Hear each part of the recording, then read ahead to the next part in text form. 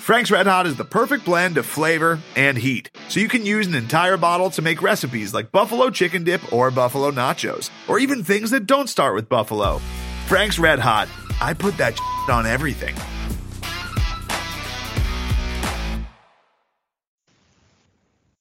Craig, are you ready? Hold on. I started a trend. I started a trend on Thursday. So here we go. The podcast is tipped, and there we are, totally unprepared for the next 90 minutes. You're listening to this, and no one knows why the hell you chose that, but here it goes. And welcome to episode 10 minus the extra episode that we did, the emergency one, episode 10 of podcast versus That was everyone. fantastic. I am world-renowned singer Craig Powers, and with me, as always, is probably also an amazing singer, Jeff Nusser. I am not an amazing singer, but I am an amazing One Shining Moment fan. So you really just made my night because I love that song. I learned maybe it was last year, the year before, but I learned that there are actually people who don't like that. And I thought like what must be wrong with a person if they don't like One Shining Moment? Dude, every year after the championship game, you sit there and you wait. It's like the best And part. you wait, and then you get all your throat gets all back. You get a frog in your throat while you're watching it, and it gets dusty. And remember the year that they had someone else, was it, I don't know, Jennifer something, sing it? Yeah, that was a travesty. So mad that they had to go back to the Luther Vandross 100% original because it's better. It's supposed to be cheesy. Like, it's supposed to be cheesy. It's not. Of course it is. Who cares that, like, why do we gotta try to be cool with everything? Yeah, no, what makes it awesome is how cheesy it is. Like, that's what makes it great. I don't know. Like, yeah.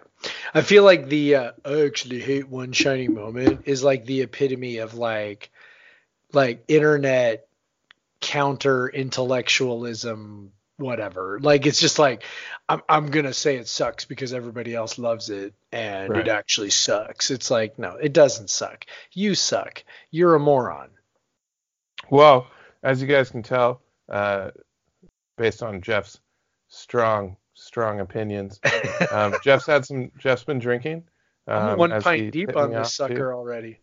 So, Jeff, what have you been drinking while you've been waiting me to get ready for this? Yeah, so I'm 1 pint deep on my Skookum Crowler of Pile Up, which is an IPA, and it's a little hazy, but it's kind of a darker hazy. So it's got kind of some of those like kind of piney regular West Coast IPA notes, but it's also very, very fruity, almost like a pineapple-y mango almost kind of flavor. So Untapped tells me it is made with Mosaic, Amarillo, Nelson, Chinooks, and S Passion or South Passion.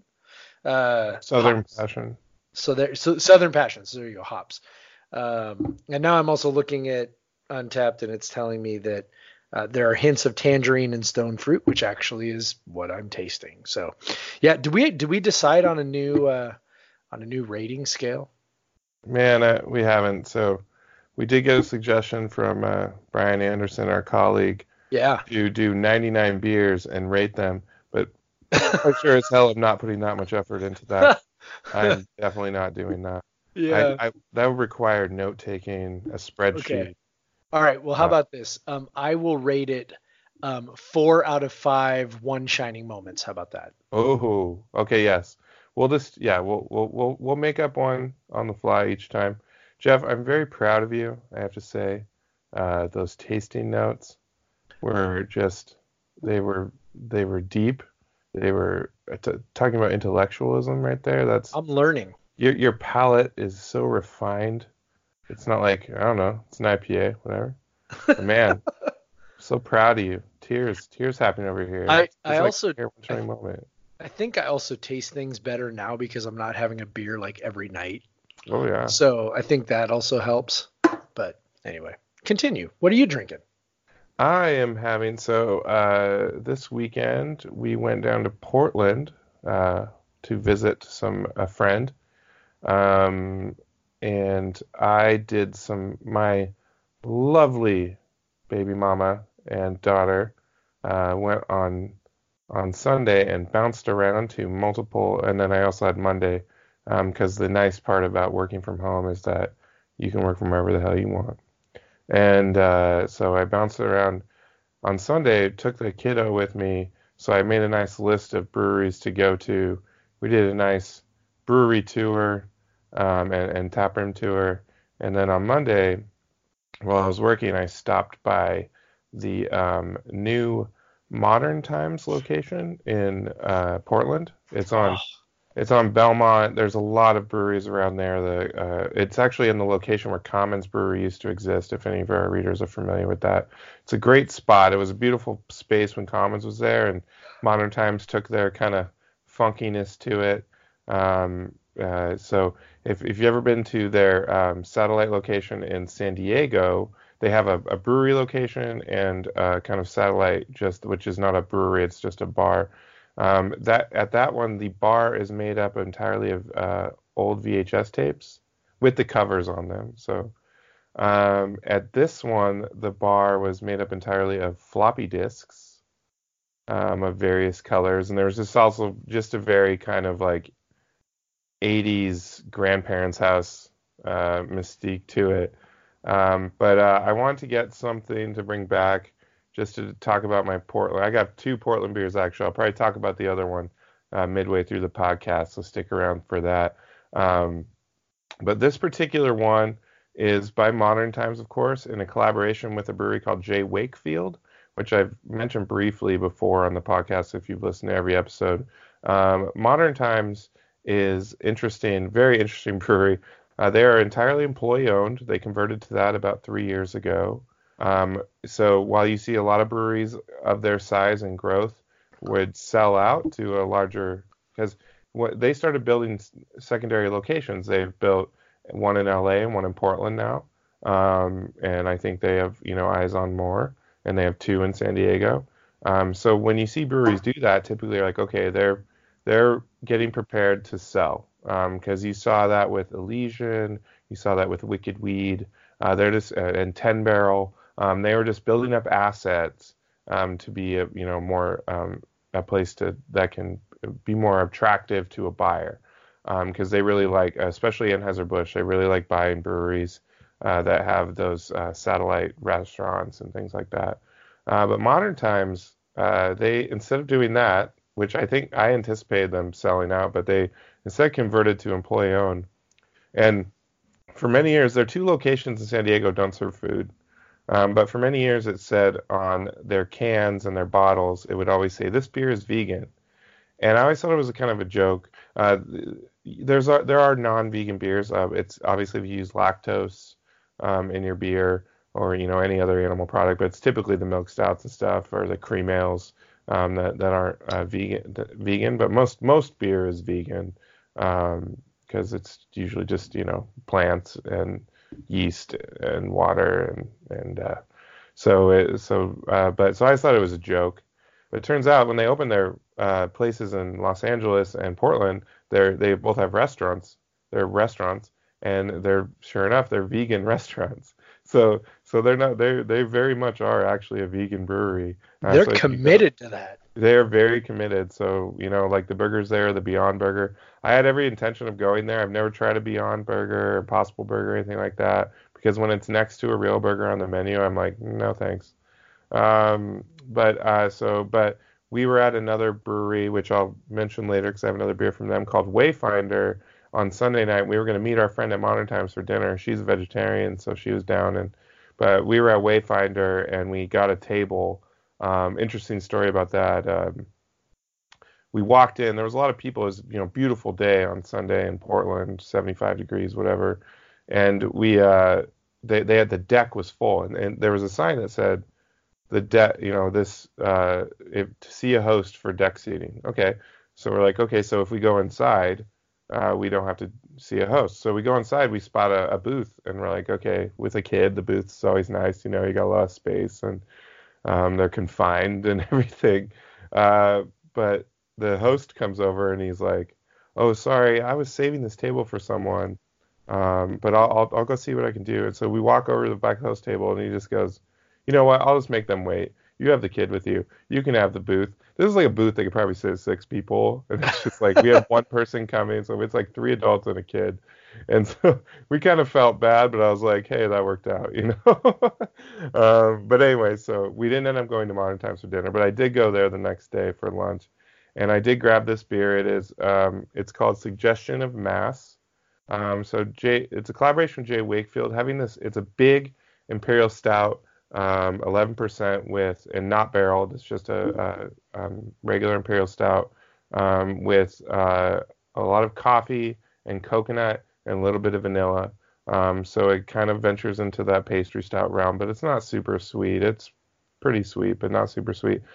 Jay Wakefield is pretty famous for making these big adjunct-laden stouts.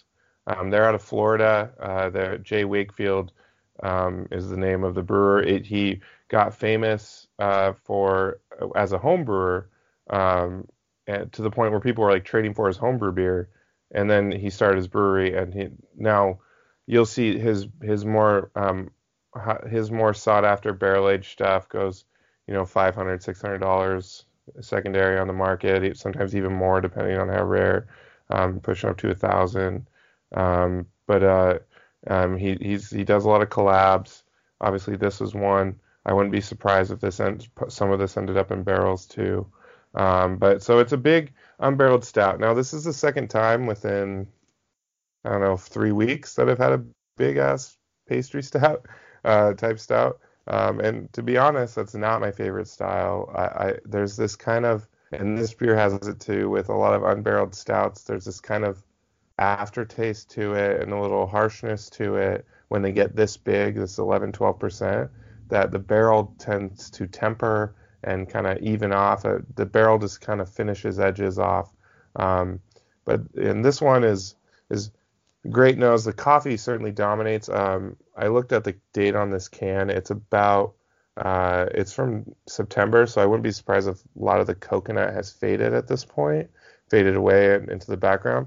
But it's got a great coffee nose, and definitely a sweet nose. It's very thick.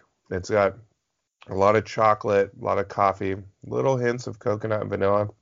You especially get the kind of roastiness from the coconut. And that's kind of what I really like. It's good when you can taste the coconut, but I really like kind of when you use toasted coconut, it kind of adds to the toastedness of the malts you're using, and it kind of gives this deeper depth of that roastiness. And this definitely has that. It definitely has that kind of almost soy saucy finish to it, where it's like, man, if this was in a barrel, that would be shaved off, and this beer would be, probably pretty damn tasty, aged in a bourbon barrel for 12 months or so. But yeah, overall, it's like if you're just thinking purely on an imperial stout style, I think this is very good.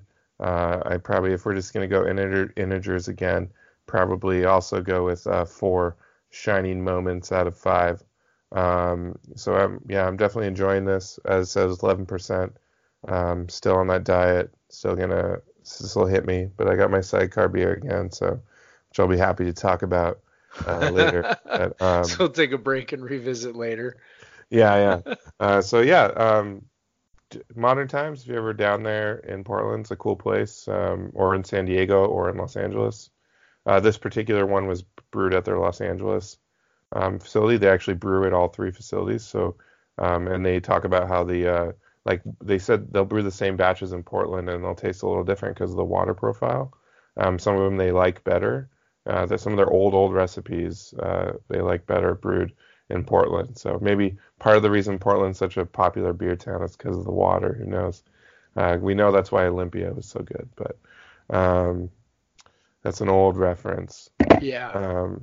But now it's like hipster cans. Mostly just in Olympia though. Like, you don't really see the Olympia cans many other places. No, you don't. I wondered if you had gone down to Portland because I saw you check into a Great Notion beer, and I did go to Great yeah, Notion. I love Great Notion. Yeah, I didn't bring any of theirs back. Did you have a pancake, a maple syrup pancake? No. Oh. No, I tried a few others. I've had that one plenty of times. Yeah, they have a beer called Double Stack, which is the most maple syrup intense beer I've ever tasted and smelled in my entire life. It just fills. I know you've had it too, Jeff. It just fills the house with. It's as good as you imagine. Yeah. But like I said, those big unbarreled stouts are not my thing as much anymore. Yeah. But actually, they had I tried the thing that I think. Great Notion does a lot of ridiculous stuff. Yeah. They've gotten really famous for that, but I think they do execute the New England style hazy IPA really well as anyone in the Northwest. So I had a really nice. So they make a beer called Ripe, which is made with the same yeast strain that Heady Topper is made with, but this was a double dry hop version, so that usually just gives it a different body and a lot more aroma, and it was very tasty. And then I also had one that they collaborated with a brewery. I can't remember which one in California. It might have been Moxa, or that's Moxa Coffee. So I can't remember the brewery. It sounds like that. It's Sacramento, but whatever. So it was called Barrel Aged Vanilla Limousine. And if you know anything about how Great Notion adjuncts their beers, man, that thing was vanillaed up. And I imagine that the unbarreled one was even more, but the barrel aged one, it kind of tempered it. And it tasted just like freaking chocolate milk, man.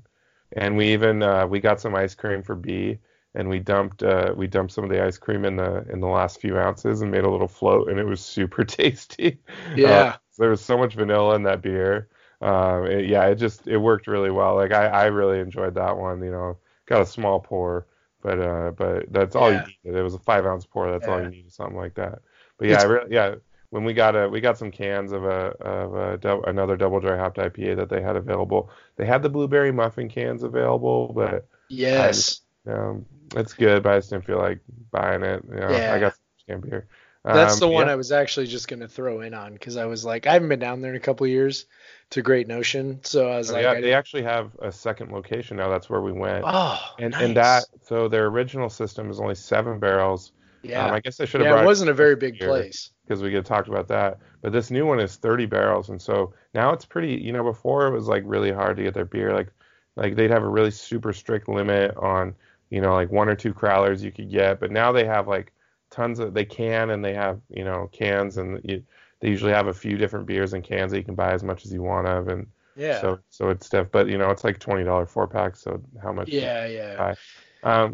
But that's cool though, because I remember when I was down there, I muled back some stuff for you, and they were like, yeah, you can only get 2 of, I don't even remember what it was, but it was like, they would only let me get 2 of whatever it was, and I was like, oh, okay. And so I brought back some crowlers, but I do remember that the blueberry muffin was sort of my favorite. That was so good. It tasted oddly enough just like a blueberry muffin. Yeah, that's when Great Notion wants to make a beer, they call it something like it tastes like that. It tastes just like it. Amanda had an orange creamsicle. Amanda had an orange creamsicle IPA. Oh. And she had another sour that was, I can't remember. It was a bunch of fruit and like vanilla. Yeah. In it, like crazy. I want that IPA. Yeah.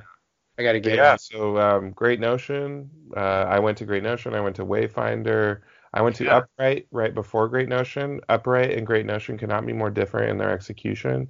Upright makes a lot of really clean pilsners and really subtle, well-balanced sours with like really subtle and so it was kind of a funny contrast to go from one to the other, which Great Notion, there is nothing subtle about anything they do. No. So that's why they're a bit, they can be a bit polarizing among beer nerds because of that. I'm kind of like, I like some of what they do. Some of it is just not for me. Well, there's a time and a place for everything, right? Like that's what's awesome about, the beer scene, is that it's like, if you like a certain thing, you can have some of that thing. If you like variety, like to try different things, you can try different things. And I love like experimental places that will just, try something different. Right.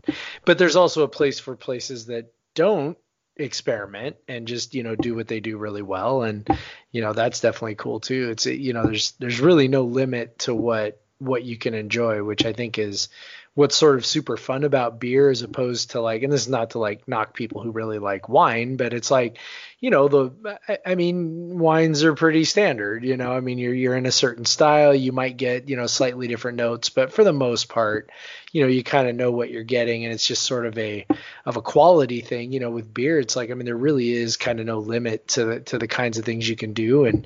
And you can really try a whole lot of different things and appreciate each of them for what they are.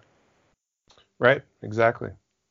But I think your order of operations there and which brewery you're going to and trying is definitely going to help you enjoy those beers better. Yeah, that's Great true. Notion. You've got to make sure if you're going to Great Notion, you're either going to go get a Pilsner afterwards to cleanse your palate, or you're just going to be done drinking after that. Yeah. You need something a little lighter, a little cleaner, a little crisper to kind of clean it off there. Yeah, and that's what we did. We went over to Belmont Station, one of the better beer bar / beer stores in the country, and I actually we had like just some like Pilsner-y type beers. I had a segment ever, but I was able to get I may have talked before about Drie Fonteinen, which is my favorite, which means three fountains in Dutch. It's one of my favorite. It's my favorite Lambic brewery. And they had some on the shelf at Belmont, and they make some of their lambics they'll add honey to, and when they do that, there's a little bee on the label. And as my daughter is named Bee, we pretty much hunt for everything with bees on it. So they had their creek with honey, and so they all had little bees on the label. So I bought like 3 bottles of it. I'm like, I need these. Yeah. So I was really excited. It was all around great beer trip to Portland as usual. I hit up a handful of breweries and one of my favorite beer stores. So all around good, and cheers to my wonderful partner who went along with it all. She is pretty amazing to put up with you. Yeah. And cheers to my daughter. We're both pretty lucky. My daughter who skipped many naps so that Dad could enjoy his beers. Yeah. But yeah, so this is, as to use your word, ostensibly a WSU podcast. So I guess we can talk about more or less. So we thought we were going to be done talking about basketball, but now we had a basketball only podcast last Thursday, which I know a lot of you listened to. Yeah. And I hope you found us then and have come around now, and now you're wondering why the hell they aren't talking about the Cougs. But anyway, so I guess, for the first time, I'll actually happily lead off with basketball. Jeff, let's first talk about some comments Pat Chun made today on the Cougs in 60 podcast. You have studied them a little more than me, so I know he was kind of talking about Ernie not being about as negative as you would see an athletic director be about a past coach. Yeah. I think part of that, a little bit, he wasn't the guy who hired him, and he was stuck with the bill essentially. And no pun intended. No pun intended. And so what stood out to you from that podcast today? Yeah, that was really the big thing, was that he was sort of frank and direct and really, he wasn't as like scathing as I guess he could have been. Like, if you're thinking like, okay, what could you say that would absolutely just sort of burn it to the ground with, as far as the previous coach went. But it also was sort of like, it was clear that he was like, Ernie Kent did not do his job well, and we have fired him because of that, and we will do better. It was just sort of like, right. And he made a lot of it's, there's as much in what someone doesn't say as what they do say, right? Or what they allude to without necessarily specifically making a direct comment about. And so, he was on there for about 10 minutes. He made one nice comment about Ernie, and it was like the first comment. And even that was like really backhanded. It was like, Right. it was like, I don't have the quote in front of me right this second. Hold on. But it just was sort of like, I'll find it for you. Ernie has done a great job off the court. Okay, so great, right? Like I really, and that was something that Ernie always, hung his hat on, right? Was that my players graduate even though like most of them transfer and whatever. But anyway, he said, Ernie has done a great job off the court. I really enjoyed what he did to try and develop young people. But the challenge, what was going on, wasn't showing dividends on the basketball court, and our guys want to win.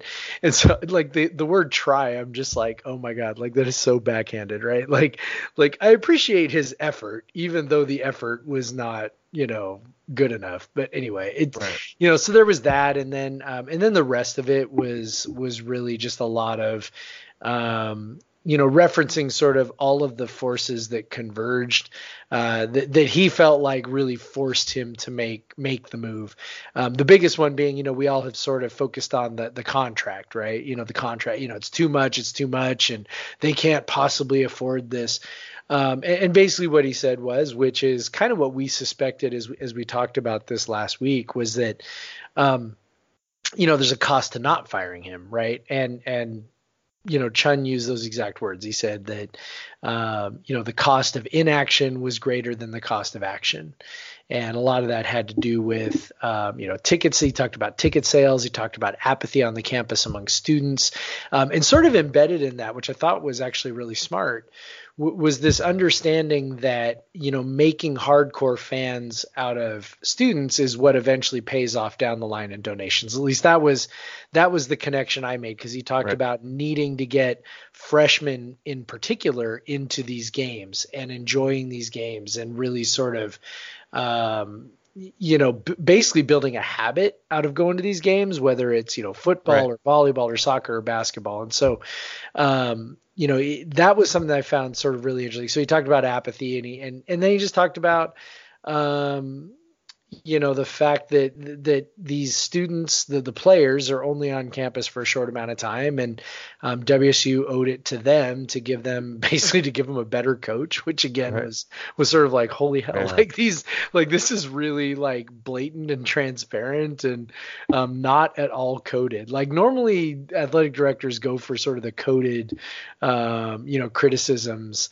And this was not coded at all. This was very direct and very matter of fact. And, really sort of when he started talking about what he was looking for in the next coach, I think that also really highlighted, what it was that he felt like was lacking under Ernie. Yeah. To go back to to his students' point, if you think about it, there's a nice example from the basketball side of the carryover to when Ken Bone was the coach from the Tony Bennett era, where students were still going to the game and there was actually really good student attendance. And then there's a lot of people my age who went to school during Tony Bennett and Dick Bennett era who are deeply invested in the basketball team. And they have, and I've seen a lot of them and I've seen a lot of them kind of lose apathy, and a lot of them just straight up follow Tony Bennett still at Virginia. But it's hard to follow. And a lot of I knew a lot of people that didn't know much about basketball, so they thought it's funny. You would have friends that we do the NCAA pools, which we'll talk about that in a little bit, but you'd see them when you have to pick the final score as a tiebreaker, and their scores would be like 52-50 or whatever. I'm like, yeah, you watch too much Bennett ball. But yeah. So, but then you look at the other example from football, from the Wolf years. There's a huge gap, and it's even there's a tradition that started during the Wolf years that I think it took till this year to kind of hedge a bit was leaving at halftime. Like the Yeah. students would just even if it was like I saw games that were not in doubt. They were definitely still in doubt. We're playing a Pac-12 team, and students would just bail at halftime. Like the weather be okay, whatever, and they just bail. And because that was a tradition that started, the football game itself wasn't that important, like the outcome, because they were trained to like not really give a crap about the outcome because like it was going to be shitty in the second half anyway. And I don't even blame them. Like I'm so glad that Yep. I narrowly missed. Like I was like I had the Holiday Bowl my freshman year, and then I had the Tread and Water Doba years, and then but God, I can't even imagine if you started school in 2008, and you had 2008, 2012, then Mike Leach's first season, you know, just horrendous football. Like, not even the number of wins, but the style and manner in which they lost.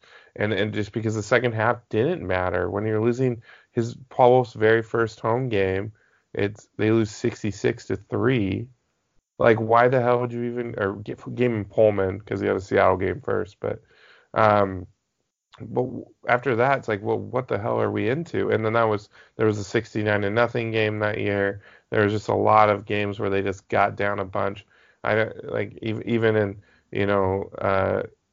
the better when the teams were a little bit more competitive towards the end of his reign. They a lot of the games were close because they just threw up some meaningless points at the end. So and nothing was really going to happen. And so it was, it's that Chun's right. Like you build this culture of freshmen and sophomores. They kind of, if you can catch them while they're in school, because that student experience at a game is just unmatched. And even now, like I don't even know if I'd want it now. Like I'm too old. I like sitting and all that stuff. But when I was in school, I was the one waiting in line for 5 hours for the football game, Yeah. overnight for the UCLA game in 2007. Like I was super into that, and look at what I did. I write for Coug Center. I'm a CAF member.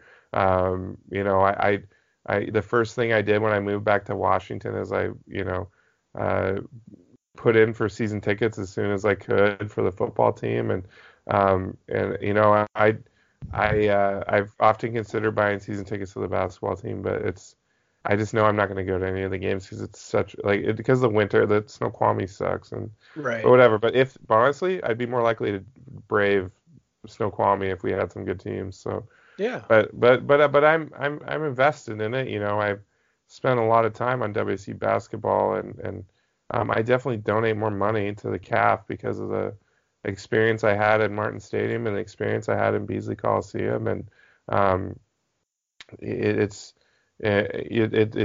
definitely a true point. If you want teams invested in sports in your sports program, and truly in a broader connection to the university as a whole can be made through sports, and we'll get into that in a little bit. It's a great point. I'm glad Chun mentioned that. That was obviously a clear driver for him was the apathy, because he didn't explicitly say it was financial, because he said that it became evident that we had to fire, and so regardless of the buyout or anything. But yeah, there is a financial aspect and we talked about that on Thursday, of firing him because you're losing this money in the future of season ticket holders and donors. Yep. and just invested fans. So yeah, I think I was impressed that he would say those things. I mean, sorry to like jump on Ernie, but I guess when you're paying the guy $4.2 million not to coach at university anymore, like you don't really have to like pull any punches. Yeah. Because he got his. I know money's not everything, but I think Ernie, this is honestly better for him not to be coaching this shitty team for like he was taking years off his life, I'm sure. Well, if he was that invested, I don't really know, but that can't have been fun for him. And now he gets $4.2 million to not deal with that anymore, and WSU can move on. And Jeff, and so on that note, It's very early. We haven't heard any rumors. Right now, it's all speculation. But I kind of want to, and we'll talk about this in future podcasts, because I'm sure this won't happen for a few weeks at least. So, who are you thinking? I know me and you, we've had a lot of discussion about kind of some out of the box coaches and some some targets at smaller schools that we should be looking at. Kind of who are some names early on, beyond kind of some of the like obvious names that probably wouldn't come here anyway. But who are some names early on that you've been looking at, and that I know you have you've developed a full-on crush on one of them. So yeah, so I've really got two, and like we talked about, kind of the key here is we feel like we need to look for someone who is not necessarily off the radar, but just sort of like, fills a niche, right? Is doing something that is different and allows the coach to, in particular because of talent, recruit from maybe a slightly different talent pool. To say, okay, I'm looking for a player who fits a specific system, who fits a specific style of play that, in much the same way the Bennett's did, right? Where they could recruit guys who were not necessarily untalented. They recruited guys who were talented. I mean, there's no doubt about that. Look at, the pro careers that some of those guys have had. But guys who fit sort of a very specific mindset, a very specific skill set.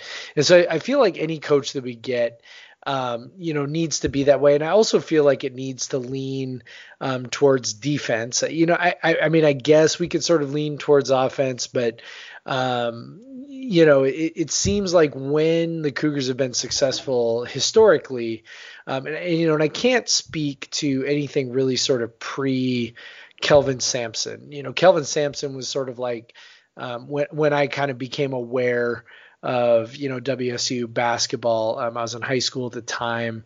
I remember him taking, I think it was 1994, taking a team to the NCAA tournament.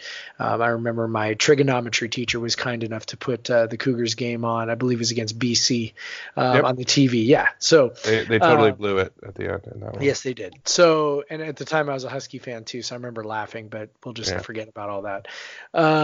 And teacher's name was Mr. Farber. So if Mr. Farber's listening to the podcast, I remember you. All right. So anyway, he definitely is. Totally listening. And so, I tend to skew towards defense simply because, that was where, Sampson's teams had success of it being tough and they weren't necessarily only defensive, but, that was definitely where the emphasis was. And then, obviously the Bennett's, for 6 years, building, something out of, players who would seemingly not be necessarily Pac-12 players, but, creating a competent Pac-12 team out of these guys. So the two guys I'm looking at, one guy actually, so we're recording this on Tuesday night, and the first four kicked off tonight. One of the things that I actually hate about the NCAA tournament is the first four, but we'll just leave that out because I think it's so stupid.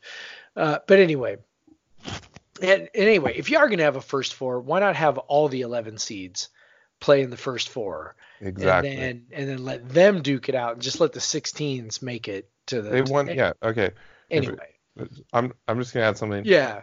Those teams won their conference tournament. Earn an automatic bid.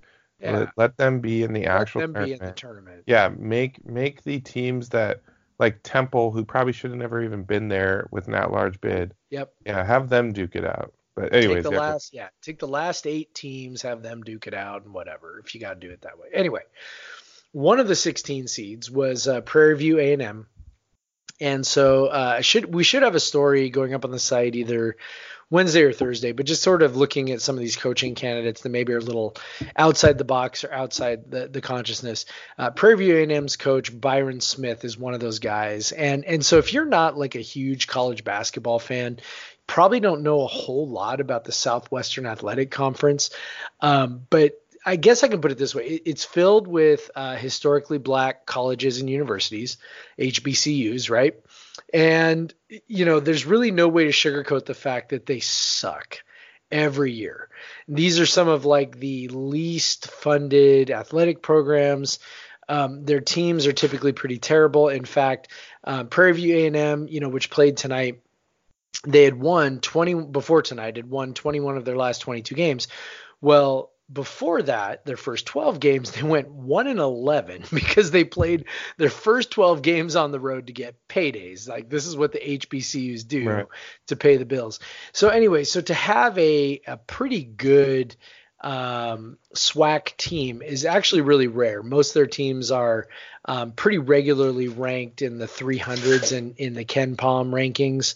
So sort of in the bottom 50, like their 10 teams or 12 teams or whatever it is are usually ranked in the bottom 50 of the national rankings. So, so their team was ranked 206, and this is a guy who's been there for 3 years. He's taken them from 313 all the way to 209 this year, which is actually right ahead was right ahead of WSU.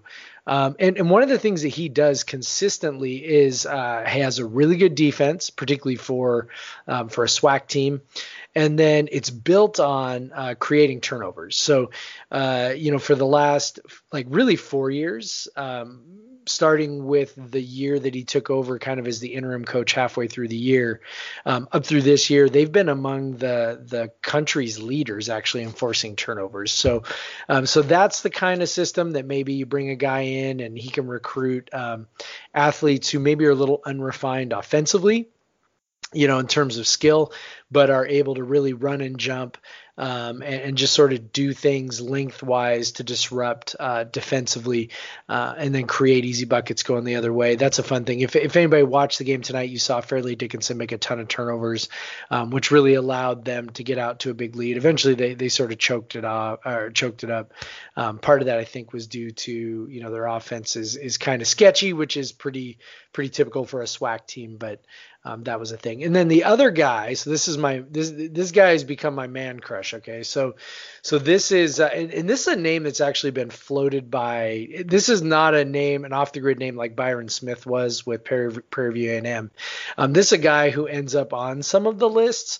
But I kind of want to make the case that we should really sort of take this one seriously. And this is Russell Turner at UC Irvine. He's been there for 9 years. He's taken them to the tournament twice, including this year. They're a 13 seed, so they play, Thursday or Friday. But one of the things that I kind of love about him is that when I look at his defensive metrics, it's very, very pack line-ish. In the way that it's put together. And so in the last 6 years, they have not ranked below 82nd nationally in adjusted defensive efficiency, and that's pretty great for a Big West team. They had a pair of top 50 finishes, which again is really great for a Big West team. And then when you consider this, so in the last 6 years in 2-point percentage defense, here's their national rankings: 1st, 4th, 6th, 4th, 16th, 1st. Oh. And so for a team in the Big West, okay, so if you are like me and every time you watch the Cougars just give up another layup and another layup and another fucking layup where it's like no resistance whatsoever, that will change the moment that dude accepts the job. Another thing they do is they actually don't allow a ton of threes, and they're really good at defending the line. So here's their effective field goal percentage, which of course combines the 3-point and 2-point, but 5th, 6th, 9th, 22nd, 2nd, and 21st. So this is a guy who, is really hangs his hat on defense. He's got experience in the NBA as an assistant with the Golden State Warriors. Now this is up to 2010. So this is obviously pre-Steve Kerr, but he was under Mike Montgomery at Golden State. He was also an assistant under Montgomery at Stanford. And we know Montgomery was sort of a defense first kind of guy. So, he's a guy who has a long track record of hanging his hat on defense and being consistently good at sort of one specific thing. And then just sort of the last thing is that over the years, he's had some success recruiting internationally. His last NCAA tournament team back in, 2015? I think is what it was. Yeah, 2015. He had 4 international players, and his 2 best players were international. One from the United Kingdom, another one from Senegal, if anybody remembers, Mamadou Ndiaye. Yeah. I actually watched him play. I was at that game, that opening round game they played against Louisville. I think it was in Portland. And so I was at that game. I mostly remember that because Rick Pitino was like 25 feet onto the court and the refs wouldn't make him get off, which was sort of annoying. But anyway, he was like a 7'5" center from Senegal. So anyway, this is a guy who kind of checks all the boxes. You know, he's recruiting from places that are unusual, and he's got a strong system that he has developed and refined and is committed to and has ridden it to success at a school that hadn't had any success. These are their first 2 tournament appearances, and he's coached them both. So that's my case for Russell Turner at UC Irvine. I know he's going to come up on a lot of these lists just because he's a successful mid-major coach, but I think it goes a little deeper than that, particularly when we compare him to a guy like Travis DeCuire. I have no idea how to pronounce that. But the coach at Montana, I mean, he's doing kind of what every Montana coach does. That's a really good mid-major basketball program. So, you know, a guy like that, I just kind of shrug my shoulders. A guy like Turner, I go, yeah, like that kind of checks all the boxes for what WSU needs. So, Craig, who you got? So I'm just going to talk a little bit about a couple of years. So yeah, I knew you were going to talk about Russell Turner, so I wasn't going to take that one. But yes, oh my gosh, like you look at his peripheral stats, it's just like, because obviously we don't get to watch a lot of these guys, these teams that much. So we're relying heavily, and you can actually get an insane amount of insight into what a coach does just looking at the trends of their peripheral statistics. And then, but yeah, like Russell Turner, just yeah, that's a guy I think all of us would just be thrilled to have. To your point on the SWAC, I previewed the MEAC, which is kind of the SWAC's cousin, multiple times for Basketball Prospectus and ESPN. And you talk about, we're writing these previews months before the season starts, and I can guarantee these schools aren't paying their marketing and PR staff to work all year, because the rosters just wouldn't be updated. Emails and calls to their athletic departments just would be unanswered. Like when I'm trying to write a preview for their season, and there's so many transfers and stuff at these small schools, I can't even. So yeah, that's just a kind of a point of how, you know, cash strapped these teams are.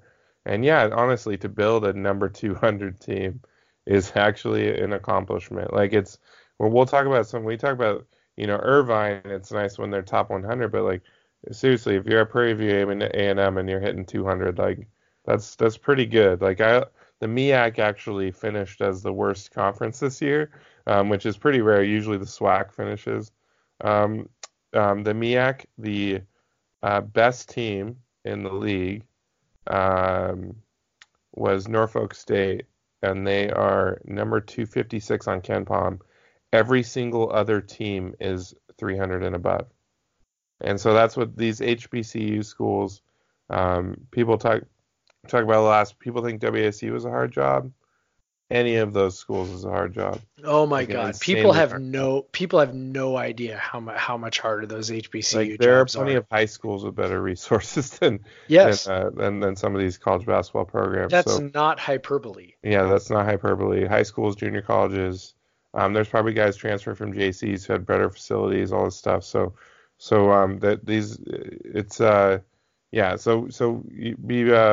keep that in mind when we're looking at, you don't just stick to you got to look at the process the guys put in, and that's why we look at the peripherals. I like to click on the conference only stats because that's their peers, and you got to look at how these guys are performing against their peers. So I have a couple, and they're definitely out of the box, and they're highly unlikely. But they're guys that are both, I lived out east for a bit in the Northeast, so maybe I got a little bias for that. But the first is a guy out in Buffalo. It's hard to ignore what Buffalo has done the last 2 years, especially this year. they're 22nd in KenPom. Last year they were 67th. They got an upset, got to the second round. So Nate Oates took over after Bobby Hurley went to Arizona State. He plays an extremely high tempo offense. It's their tempo ranks, adjusted tempo ranks since he's been coach are 27th, 37th, 16th, and 8th this year. Adjusted offense, not so good the first 2 years, 158, 153. The last 2 years, 34 and 20. And then this year he bumped up the defense 29. One thing I liked about the defense, they force some turnovers and they don't let teams shoot threes. And it's just amazing, especially in this day and age, how much the 3-point line drives point production. If you're not letting teams shoot threes, how much that can just make you successful. But yeah, they had the third shortest average offensive possession. See, people thought Ernie was going to be fast, but Ernie never had a fast team like this. Like, Ernie didn't play these high tempo, high pressure defenses, and just from him reading it, that this is what Buffalo's doing, and that's not a defensive system, but it is a system. They had the second best at limiting assists, so like they're just they're forcing guys to beat them one-on-one and all that. Like they're definitely playing a man-to-man defense, which is big for me, Jeff. I know big for you.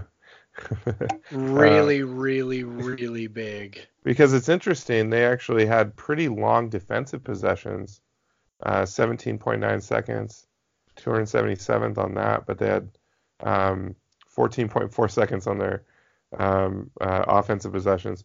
Long, 17.9 is not super long, but it's compared to their offense. But yeah, they're good. He has a good 3-point shooting team. Like they shoot threes. I'm also fine with a team that shoots a lot of threes because that's a pretty easy skill to find in recruiting now. A lot of kids just grow up shooting threes all day, so that's not that hard. I looked at their roster, just kind of look at where the guys are coming from. Not like so one of the things I was impressed. It's not there. There's the biggest transfer was from Houston. He's not playing this year. But you got a lot of guys that are from Ohio, Florida, Texas, Florida. Definitely a few guys from New York, but he's not just recruiting the Northeast. And they got some. So it's just we're looking for a style. Obviously, we can do a defensive style, and I think that's what I prefer, and that's what you prefer. But you know what? It'd be if you have a good coach and he coaches to a system. That's the most important thing. And if he's running one of the highest tempo offenses in the country, he knows the type you're looking for. You don't necessarily need those. You don't necessarily need the long guys and whatever. If you're able to grab it out of the net and run, maybe you can find that talent that can do that without necessarily looking for the bulked up guys to play defense, whatever. His profile encourages me a lot because also his teams have improved every year. Obviously Hurley had some success there, but nothing like the team that Oates put out this year. I'd look for them as a 6th seed to have some success, but obviously if we focus on tournament results, I think that's a folly. And then the other guy is definitely kind of I don't expect this at all to happen, but as some of you may know, I went to grad school at the University of Vermont. And Vermont is a bit of a powerhouse in the America East, at least in the non-conference or the conference schedule. Obviously, getting to the tournament in a low major conference is a bit of a crapshoot because it doesn't matter how well you dominate your conference schedule, you still have to win that conference tournament, which usually is, it's weird. The America East did it a couple of years where they'd have all the all the games up to the semifinal were on home campuses, and then they would have the championship at a neutral location. But I think they've went away from that now. But the coach, he took over many years ago in 2012 for another coach who Mike Lonergan, who went to what was it, George Washington, if I have that right, and then kind of is most known for being run out for some kind of well, you can read about it, look him up. It's not nice stuff. But John Becker has not had that happen. So one of the things that stands out to me is the America East is not a super good conference. It's definitely higher than, it's definitely better than the MEACs and the SWACs of the world, but not a whole lot better. And most teams range, the good teams typically range, or the better teams in the league typically range around the 150s, and the worst teams are some of the worst teams in college basketball in the 330s and stuff. So but Vermont, and so you don't see a lot of top 100 teams come out of this conference. But under John Becker, the last 3 years, Vermont has went 63rd, 76th, and 80th in the KenPom rankings. They also hit 75th in his third year. So he plays a slow style. They play a motion, ball screen, heavy offense, kind of a very modern offense, which they switched to in like 2014. They had previously ran a different offense, but he made one of the things that's impressive to me is he purposely made changes. So previously Vermont recruited almost exclusively the Northeast, but under Becker they have reached out to Canada, reached out to different parts of the country, the Midwest, and various other, like Louisiana, Arkansas, places like that, to find talent. And Jeff, like you were talking about, you got to have a guy who is willing to go anywhere to find talent. And I think Becker, he changed his recruiting philosophy specifically to do that. And Vermont's actually improved since then. They went from, those 120s, 150s regularly, and now like 3 straight top 100 teams from an America East team is very unusual. Vermont is a threat to upset every year. That's why they're getting 13 seed. They're not a 16 seed. They're a 13 seed this year. But yeah, they one thing that stands out to me, and I mentioned to you, Jeff, I kind of get attracted to any team who's very good at defensive rebounding, because then you automatically know they're playing man to man. Yep. And then the fact that, so Vermont actually is second, which this is kind of tempered by the fact that they play in a small conference or whatever, but they're second nationally in offensive rebounding percentage. And they, against the America East this year, they were 88. So they give up 88.5 points per 100 possessions, which is dominant. Yep. And then they also scored 110 points per 110 possessions. So they were just dominating their peers. And Vermont is definitely, I would say, like, in terms of resources, they're probably a little bit, there's America East, you have some, you have a lot of like Maine and Albany, which are like state schools, that they're kind of on par with Maine and Albany, New Hampshire in terms of resources. But then you have others that maybe not so much. But I don't see them as the gym is like, so when I was in school there, we'd play pickup ball in the actual gym, and they would just roll the bleachers out for 2 extra. That was their practice court, and then also their home court. So the practice court happened when they roll the bleachers out and push them into the wall like a high school gym. And so it might see, I can give you the exact number of what it seats. It says 3266, but it's packed for that. I went to obviously some games while I was there, and but yeah, obviously they're really into it, because Vermont is almost always a good team relative to their league, and Becker is, I think, taking them to another level consistently. the team this year that's not full of seniors.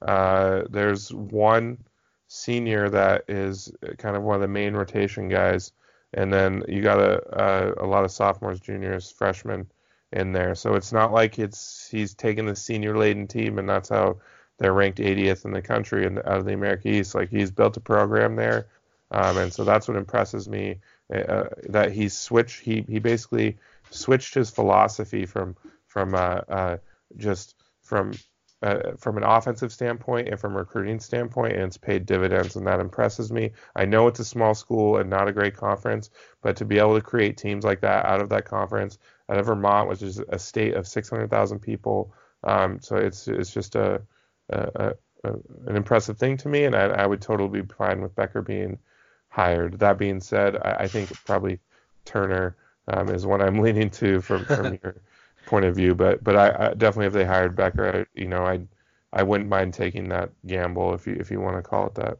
Heck yeah, that would be great. And to be honest, I think if we take Pat Chun at his word, one of the things he said was basically these guys just need to be better coached. Okay, yeah. So if we take him at his word, okay, then, a guy like Becker is, he's a better coach. And I know that, one of the things that is, I believe is going to happen, as long as Chun makes a sound hire, and, obviously that sort of remains to be seen, because we haven't really seen much. All we've really seen is, the women's coach that he hired for the women's basketball team. So, who knows whether he can actually pull it off or not, whether he can actually sell the program. But, as long as he hires someone competent, things should really get better almost no matter what. Yeah. I know that sounds horrible. But that really is true. Ernie Kent did such a poor job with a defense that was ranked around 300th in the Ken Palm adjusted defensive efficiency metric. I think Pat Chun alluded to that in his interview without maybe necessarily saying it, or and I don't even know if he understood kind of what he was saying, but like he mentioned that, hey, with it was WSU put together sort of the second worst record. I think what he said was WSU put together the second worst record of any team with the leading scorer in the Pac-12 or Pac-10 or Pac-8 or whatever. That's quite a stat. Which is quite a stat. But I think, what that really speaks to is just how horrendous the defense was, right? Because if you have the leading scorer, that says something sort of about, the points you're able to put on the board, the efficiency with which you're able to do that. And to be honest, WSU wasn't a particularly good offense this year, even with Franks. But what really did them in was the defense was so tremendously terrible. And so I think, I hope that he sort of realizes that, okay, so, when I talk about, we have Franks, we have Ellaby, these two, or we had, Franks and Ellaby, these two really talented players, that the reason why the team was sort of not able to succeed was that the defense was just so unbelievably ungodly awful, that, it really undermined anything that the offensive coach was able to do. And so, I don't know that he necessarily needs to go to a defensive coach. Obviously, you lean that direction a little bit. The natural tendency is to sort of swing back the other direction, when something doesn't work out. I think you see this in sports teams all the time, right? They have an offensive coach, things aren't really working out. Okay, let's swing towards a defensive coach. Or we have a player's coach who's really permissive. Let's swing back towards a disciplinarian. You see this in sports all the time. And so I think it's natural for us to want to swing back that direction with, of course, the context that, the greatest amount of success we've had in the last 15 years is with a defensive minded coach. So, I don't think it necessarily has to go that direction, but I do think they need to play some competent defense. They need to be, yep. At the very least a top 150 team. If that's what you're going to do defensively, then your offense has to be like a top 50 team, kind of like what Utah did this year, right? But even Utah wasn't really sniffing the tournament No. with what they did. And so, it just really seems like, defense first is really the way to go at WSU, and a coach who's really committed to that. I think that's something Chun said he was looking for, was somebody really committed to an identity and a vision. And so I really hope he kind of lands on maybe the, an identity and a vision that's really defense centered. Yeah. And to your point, even, we think of Ernie as an offensive focused coach, but he had one top 100 offense in his 5 years at WSU. First year, he hit 108 another time, but the other years 187, 171, and 141. Adjusted offensive efficiency ranking on KenPom. That is not good. That's not, also like, bad. That's very bad, especially for a Pac-12 team, and just especially from a coach who doesn't even clearly doesn't focus on defense in any way whatsoever. To also have a offense that bad, it's just that's why Jeff has written and we've said we at least need a coach who's got a system instead of just whatever. But yeah, the defensive, because if you take care of the defensive side, that's going to win you some games from just that aspect. And you can with the defensive focused teams. Defense is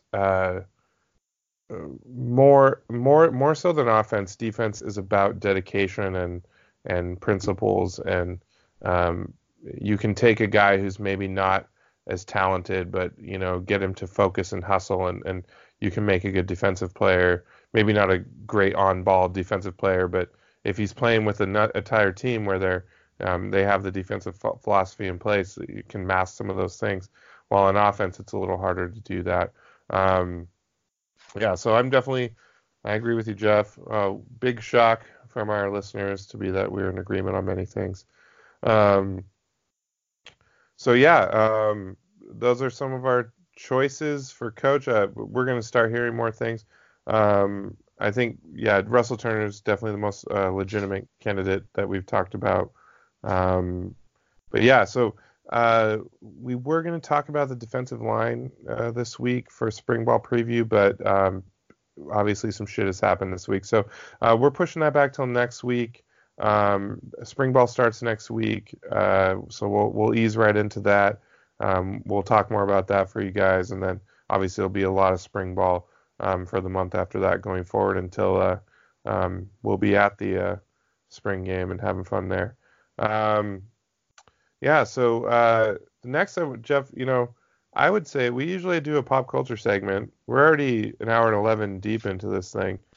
I think the NCAA tournament is pop culture. Yeah, I would agree.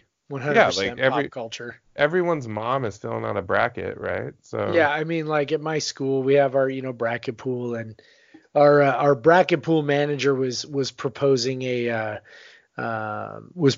change to our scoring system this year, and our secretary, who, if anybody's ever worked in a school, our office manager, the office manager really runs the place. She was having none of it.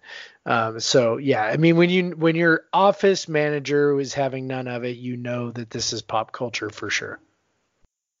Yep. So before we get started on this, hold on, let me side piece.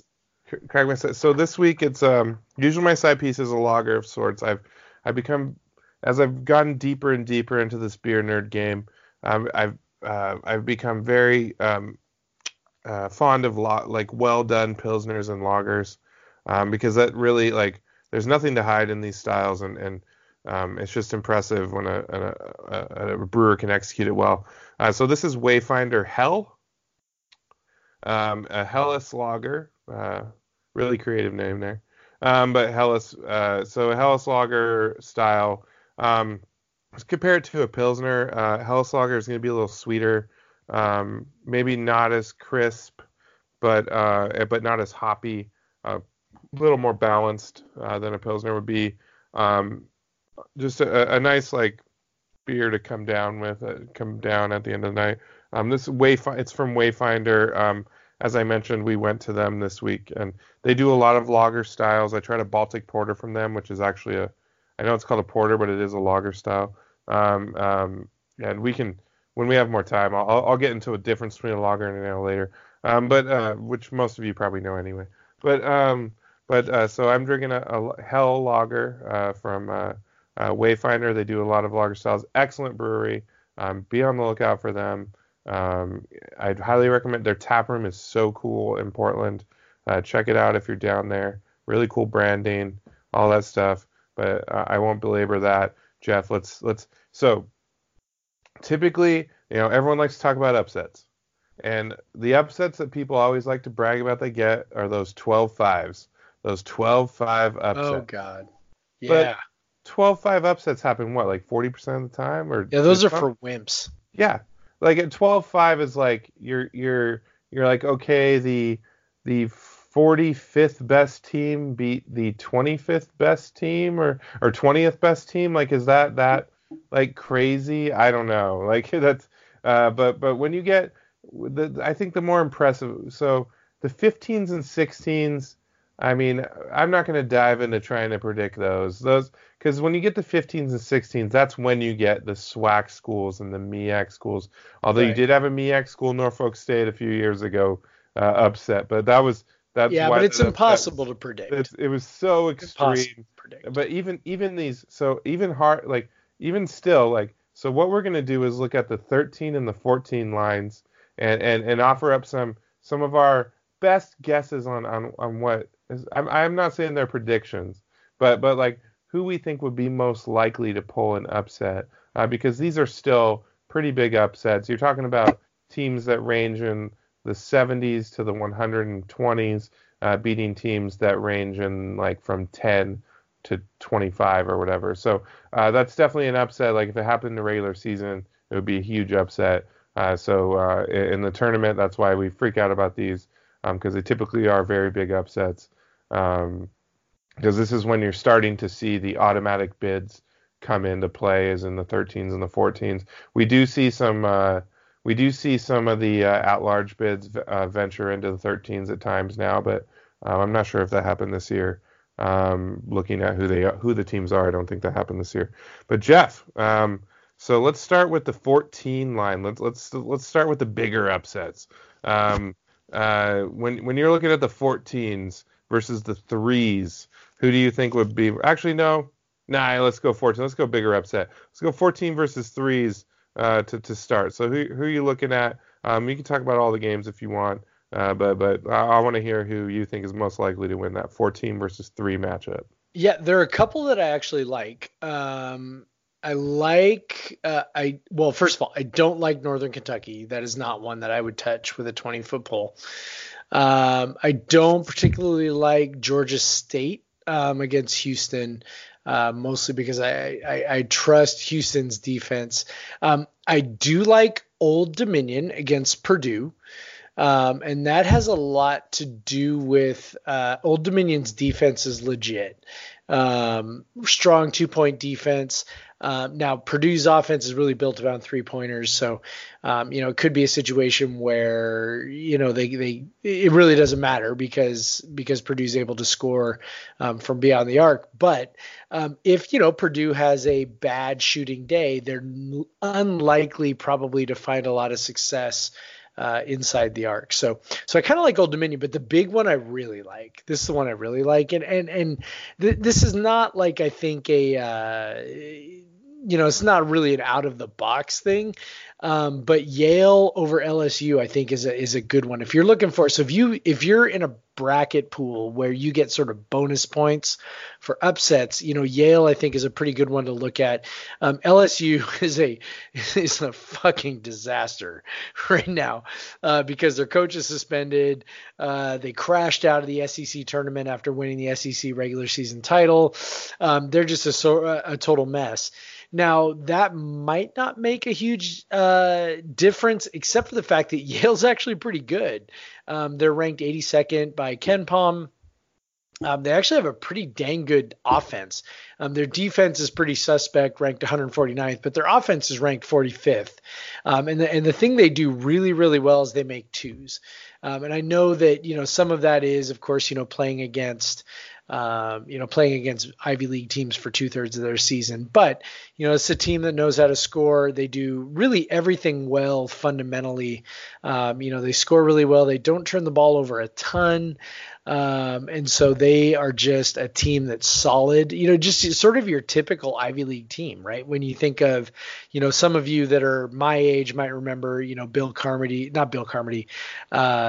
Carell's Princeton teams, right? And the big upset against UCLA and all that, whatever that was, 25 years ago now. And so, Yale's kind of very much got that profile. So, if they can execute and LSU gets flustered, I think LSU is ripe for an upset. Not that I necessarily think it will happen, as you mentioned, but I really think Yale's in a good position. If say Northern Kentucky was LSU's 14 seed that they were playing, I might think, they'll probably survive that. But Yale's a pretty good team. They're ranked 82nd overall. That's pretty high for a 14 seed. In fact, I think, I'm trying to remember, I was looking at it earlier, but I think that might actually be higher or really comparable to St. John's, which got in as an 11 seed. So Yale's a pretty good team, and I think that's a pretty good bet if you're looking for a team with value. I love this because I thought we were just going to be like along the same page and having the same picks, but no, not at all. I do wholeheartedly agree with you on Georgia State, Houston. Houston defends threes really well. Georgia State hucks threes. Obviously, there's a chance for variance in there. I don't see it. Coug fans can cry over Kelvin Sampson. They have another really good team. Yeah. A really good defensive team.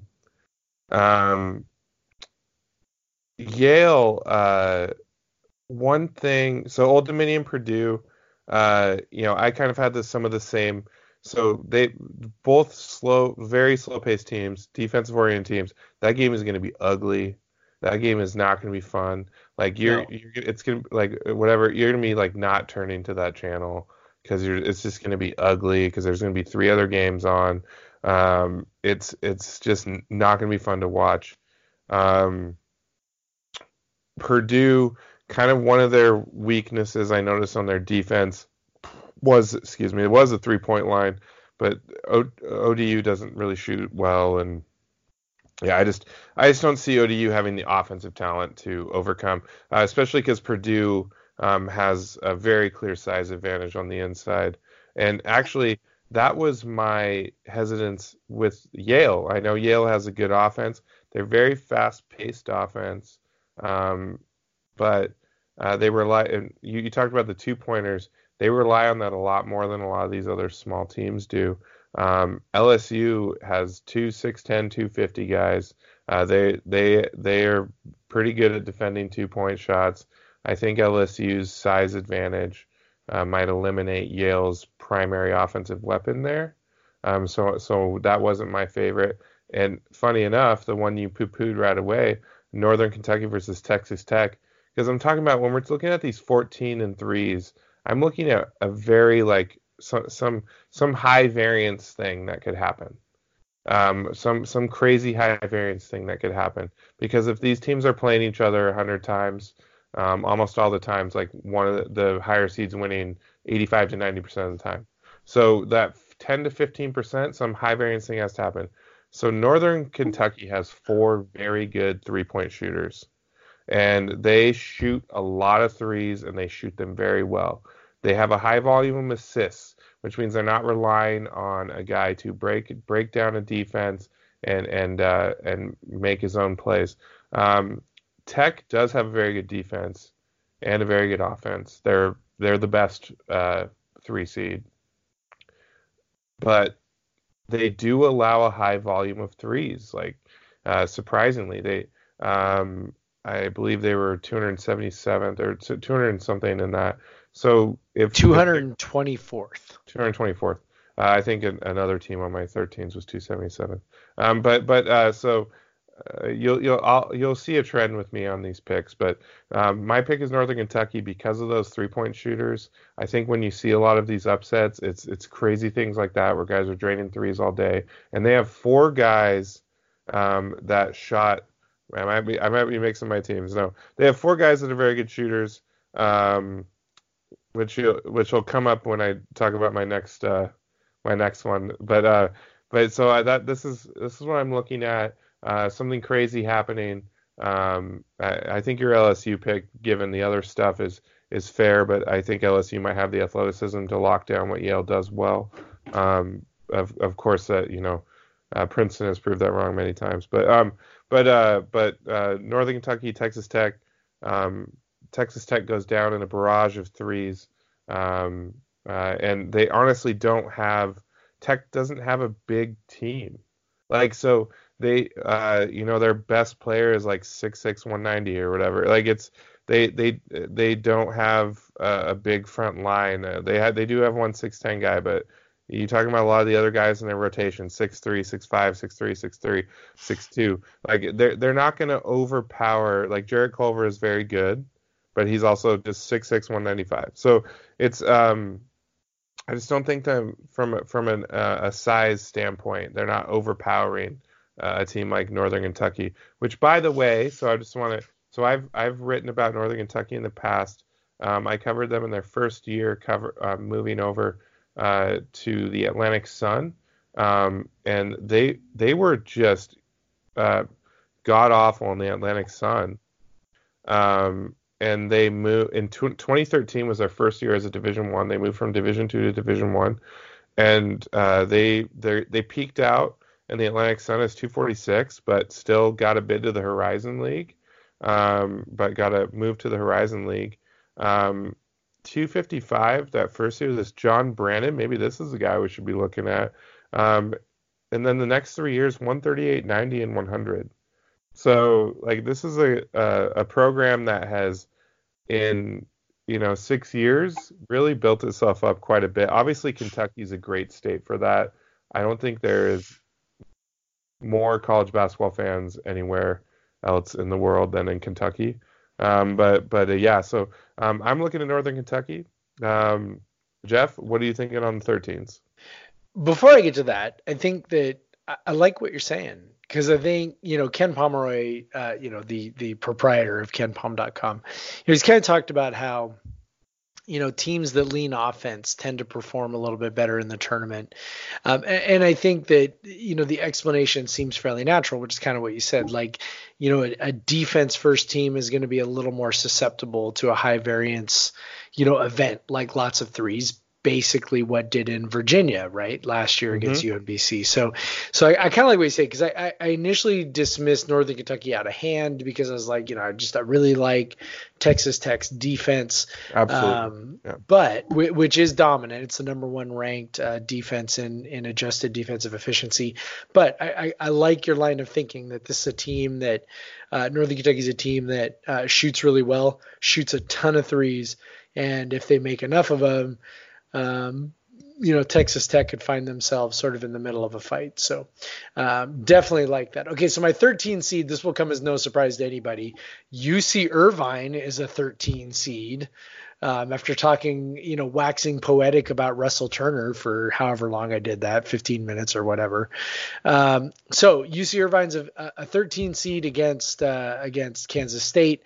They have an approximately 27% chance of winning that game based on results so far this year. Which is really good for for a 13-4. Yeah. Quite good for a 13-4. And that's basically a 1 in 4 chance to win the game. And then again, it kind of gets down to kind of what we were talking about, which is, teams that feature defense, variance gets introduced. UC Irvine's a pretty good 3-point shooting team. Not a great 3-point shooting, but a pretty good 3-point shooting team. They don't shoot a ton of them. But Kansas State allows a lot of them. And so if UC Irvine is enticed into taking a bunch of threes, and if they make a bunch, then, Kansas State could really be in trouble. It'll definitely be a slow game featuring two two slow-paced teams, like you were talking about with Purdue, two slow-paced teams, two sort of unlike Purdue, two defense-first teams. But if you're into like kind of hot, sexy defense, like I am, UC Irvine, Kansas State's going to be where it's at, and I will definitely be rooting for UC Irvine. So, and it also might be a great chance to get a first look at your next WSU head coach. Absolutely. So when I was looking at the 13s, I was actually like there's some teams to be excited about on the 13 line. Like there was no like, so I would say the least likely to win, and this was obviously like they must have obviously like this seems like Virginia Tech was very much the top 4 seed, like it in the minds of the committee, because they got the easiest matchup against St. Louis. Interesting factoid about St. Louis, their top scorer, top leader guy is Tremaine Isabel, who was at one point a WSU commit, but don't fret too much. He isn't that good, isn't particularly great at anything. Just pretty decent at a lot of stuff. Checks in at 100.5 O rating while using 25% of possessions, which is not that great. No, yeah, so that's below average, honestly. But so to that be your kind of, honestly, they spread it out quite a bit. He's the leader, but they spread, and they don't really have a lot of guys that are going to fill it up and be that guy that makes one shiny moment or whatever. No. So, but yeah, so I looked at Vermont. I looked at UC Irvine and Vermont. I think both of Vermont's playing Florida State. I think you'll see a similar game as to Irvine with two defensive-oriented teams. Vermont is not at the level of UC Irvine on defense, but they do. I think that's probably KenPom has it 72-62. I see it kind of falling there. The pace will be a little higher, I think, in the Vermont Florida State game, but it'll be a defensive battle. I don't see Vermont again. So going on my trend, my Northern Kentucky trend, Northeastern really stuck out to me. So Northeastern is 22nd in 3-point attempts per field goal attempt, and they are 13th in 3-point percentage. And they have 4 different guys who took over 143s and shot over 39%. So they can spread you out.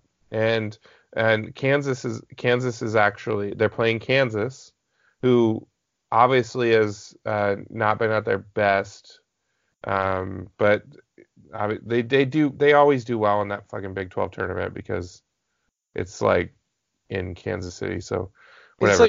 It's also like written in some kind of like law decree that they should be, But they did lose. They did not win the Big 12 this year, regular season, for the first time in 13 years or so.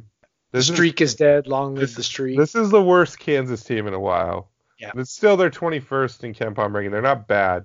And Northeastern's 79, which is actually, that's what I'm saying. There's like some pretty damn good teams on the 13 line this year. Yep.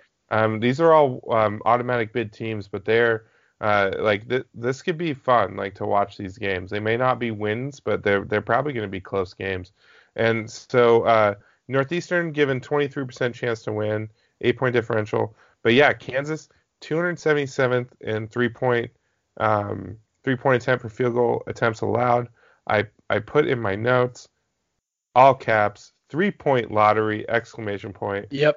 So Kansas defense is very good, but they don't defend the threes particularly. They're not bad at it, but they're not great at it. Yeah. And they do allow a lot of them. So that again, I'm playing that 3-point lottery. I'm rolling that dice. I'm going 52 black or 42 black, and I'm like, so let's go. And so I'm going with Northeastern. Potentially, we're not saying these are happening. Don't go pick it on your bracket and be like, what the fuck, Craig and Jeff? You said pick Northeastern. You said pick UC Irvine, and they didn't win. These are still the worst. These are still the worst teams in the matchup. Yeah. Percentages of them happening are 20 to 25%. So, yeah. So I think, or 27%. Sorry. Yeah, I like Northeastern. It's also be fun just to watch Kansas go down to Northeastern in the first round. That would be a delight. Heck. But yeah, because So this 3-point barrage. Both of my upsets. 3-point lottery. Both of Jeff's upsets. Well, your upset, you go defense first, and the other one offense first. So yeah. You're not as narrow-minded as I am. No, but I like your way of thinking though. I mean, Kansas is ripe for an upset, man. I mean, this is, Bill Self's been holding that team together with duct tape all year. I mean, it really is like duct tape and chicken wire. It's like, I know that, what they've done this year, like to the naked eye is sort of, not a great achievement, right? Like, Kansas is normally, amazing. But they had injuries and Bill Self, I think to hold it together as well as he did, I think is honestly a testament to his coaching. He's built his defense inside out. And, Northeastern's just like, fuck it, we don't care. like we're just going to shoot half our shots from three and, whatever. So, yep. It definitely could be a situation where that inside out, Kansas defense, where they are so, protective of the rim, comes back to bite them. And, Kansas is definitely, I don't know this for sure because I'm not looking at results right now, but my anecdotal recollection is that Kansas has been fairly susceptible to upsets over the years, and this seems like as good a one as any. So, yeah, I like that pick. I like that pick a lot. All right. So Jeff, we are, man. But I think do you have any kid anecdotes? Man, I got nothing this week. I've been so focused on basketball and, Ernie Kent and why he sucks and all that kind of stuff that I got to admit, I have not been paying enough attention to my children. So I've obviously talked about B. I talked about B up top, but I will say I've talked about the toothbrushing, singing in previous episodes. We've now changed the song because us singing is not enough to distract her from the torture of us brushing her teeth. Now there's an Elmo song, a toothbrushing song, which I'd highly recommend to look up. It's kind of a hip hoppy, poppy brushing song, and B loves it, and that's made brushing quite a bit easier. But now I have it stuck in my head all the time, which is great. So I have Elmo's voice stuck in my head constantly. But yeah, so that's my week in parenting. But she's been a real trooper. We had a lot of nights where we were doing social activities and she had to stay up way past her bedtime. And she is just the sweetest, most outgoing person, which is nothing like her parents. So we're interested to see if she's actually going to be an extrovert, which will totally shock. That would be so perfect. That would be so perfect. Yeah, exactly. She's like forcing us to talk to people we don't want to talk to. Even our neighbor came over to the fence today, because it was nice. We were outside, and B was the first one over there to greet him. And we're like, oh, talking to our neighbor, what a weird thing. Who does that? Yeah, our longest interaction with him, he came over and knocked on our door. He had recently divorced, and they were valuing their assets. And since he's our next door neighbor on the same street, so he basically he asked us, how much we bought the house for, and because we had bought it recently, and then he wanted to just kind of take a look to see how it compared to his house and all that stuff, so he could assess his own home for that divorce value. I'll bet that wasn't weird. Yeah, well, he's a nice guy, so we had talked to him before, so it wasn't. But it's kind of weird to be like tell someone exactly, you're fine it like this is what we spent on the Right? house and all that stuff, and it's like, well, if you know Amanda and I, we're not the cleanest of folk, so when someone comes over and just on a whim, On a whim, right? we kind of freak out, like we're like, oh, there's underwear all over the place, so good luck with that. But so man, that was we talked about sports for the entire podcast, and beer. Actually, that was probably our most talk about beer, but because beer is great, and Beer is great. I'm almost done with the second one, and I'm feeling good, and I'm feeling like this was a good podcast. I agree. So you're welcome for all the people that listened. That's right. Also, if you enjoyed it, please give us a subscribe on your on whatever app you listen on. I know a lot of you listen just on Coug Center because I can tell who listens in the browser, but a growing number of you are listening on podcast apps, so please hit subscribe on that, and then you'll get it just delivered straight to you, and you don't have to go hunt the Coug Center article. Give us a follow on our Twitter and engage with us at Pod versus Everyone. That's PODVS Everyone on Twitter. Shoot us questions on there. Give us suggestions on how we should rate our beers. Otherwise, we're just going to keep making up ones every time. But we'd happy to answer your questions, happy to do anything. I'd love if we got just a bunch of questions. We could do a mailbag episode, so we had to do like very little preparation whatsoever. Because when summer comes, we're not going to have anything to talk about. So please send us some questions for the summer, so we can do that. But yeah, so give us a follow, give us a subscribe, give us a like, and thanks. Goodbye.